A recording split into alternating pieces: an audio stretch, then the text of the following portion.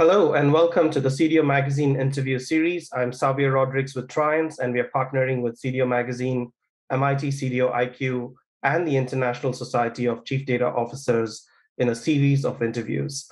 Today, I have the pleasure of speaking with Sid Raisoni.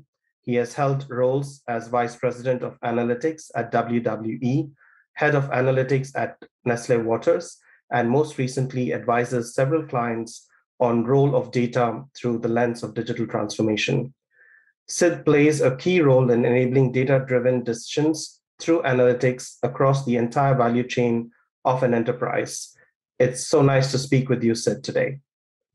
It's a pleasure to be here, Savio. Thank you for having me. Can you tell us a little bit about demand sensing and how it is being used to map and predict customer preferences in the entertainment industry? Sure. So, in the spirit of starting with the business problem, let's highlight a few, right? Let's say that there's a high rate of lost sales due to product stock out, right? Something that we've been experiencing quite a bit over the last 2 years. The solution that demand sensing can bring into place is leverage data science to build machine learning ensemble models for forecasting, price optimization, and suggested orders. And this can be done at the SKU and customer level and maximize both the supply side and the demand side. Okay. Another business problem that's more traditional is forecast deviations above industry averages. This happens across several industries. The problems increased during the pandemic because of volatility and several unknowns.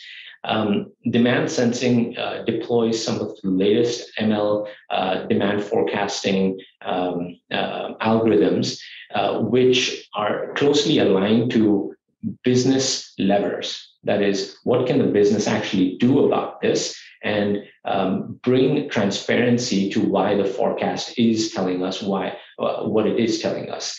That enables and motivates the business to actually act in a certain way, as opposed to traditional approaches, which don't tend to showcase the explainability of AI.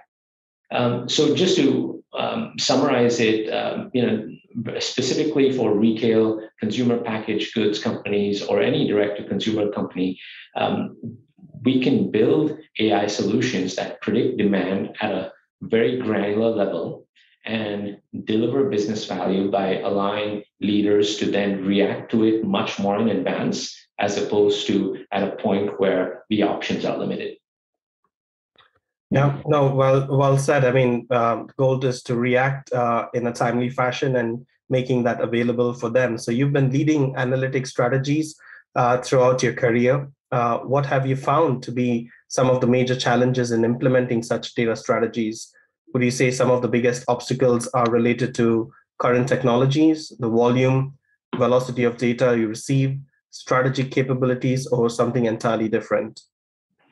Yeah, so I love this topic because of data strategy, of analytic strategy, because it allows us to think through first principles of what makes an organization evolve and disrupt its very ways of working, right?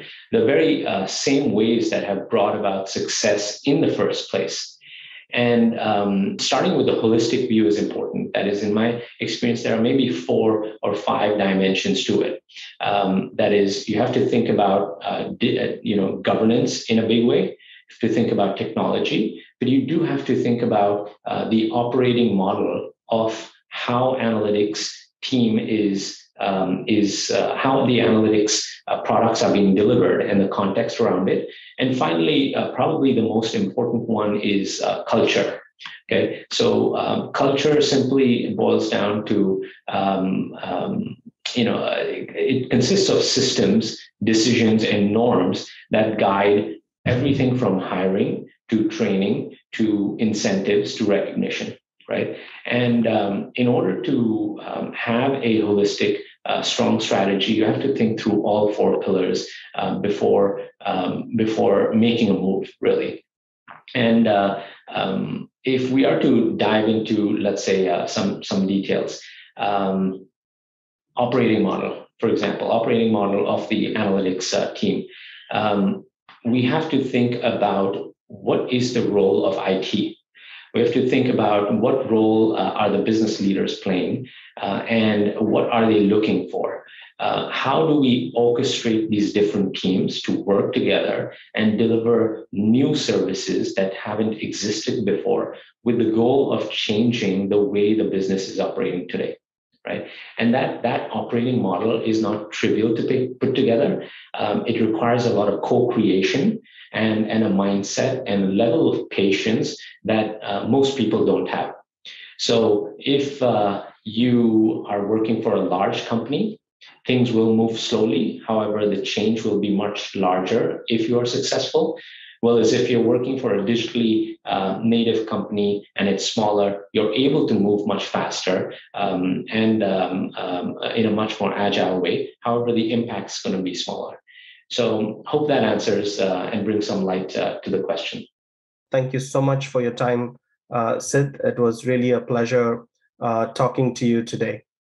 Thank you, Savio. Thanks a lot. Bye-bye.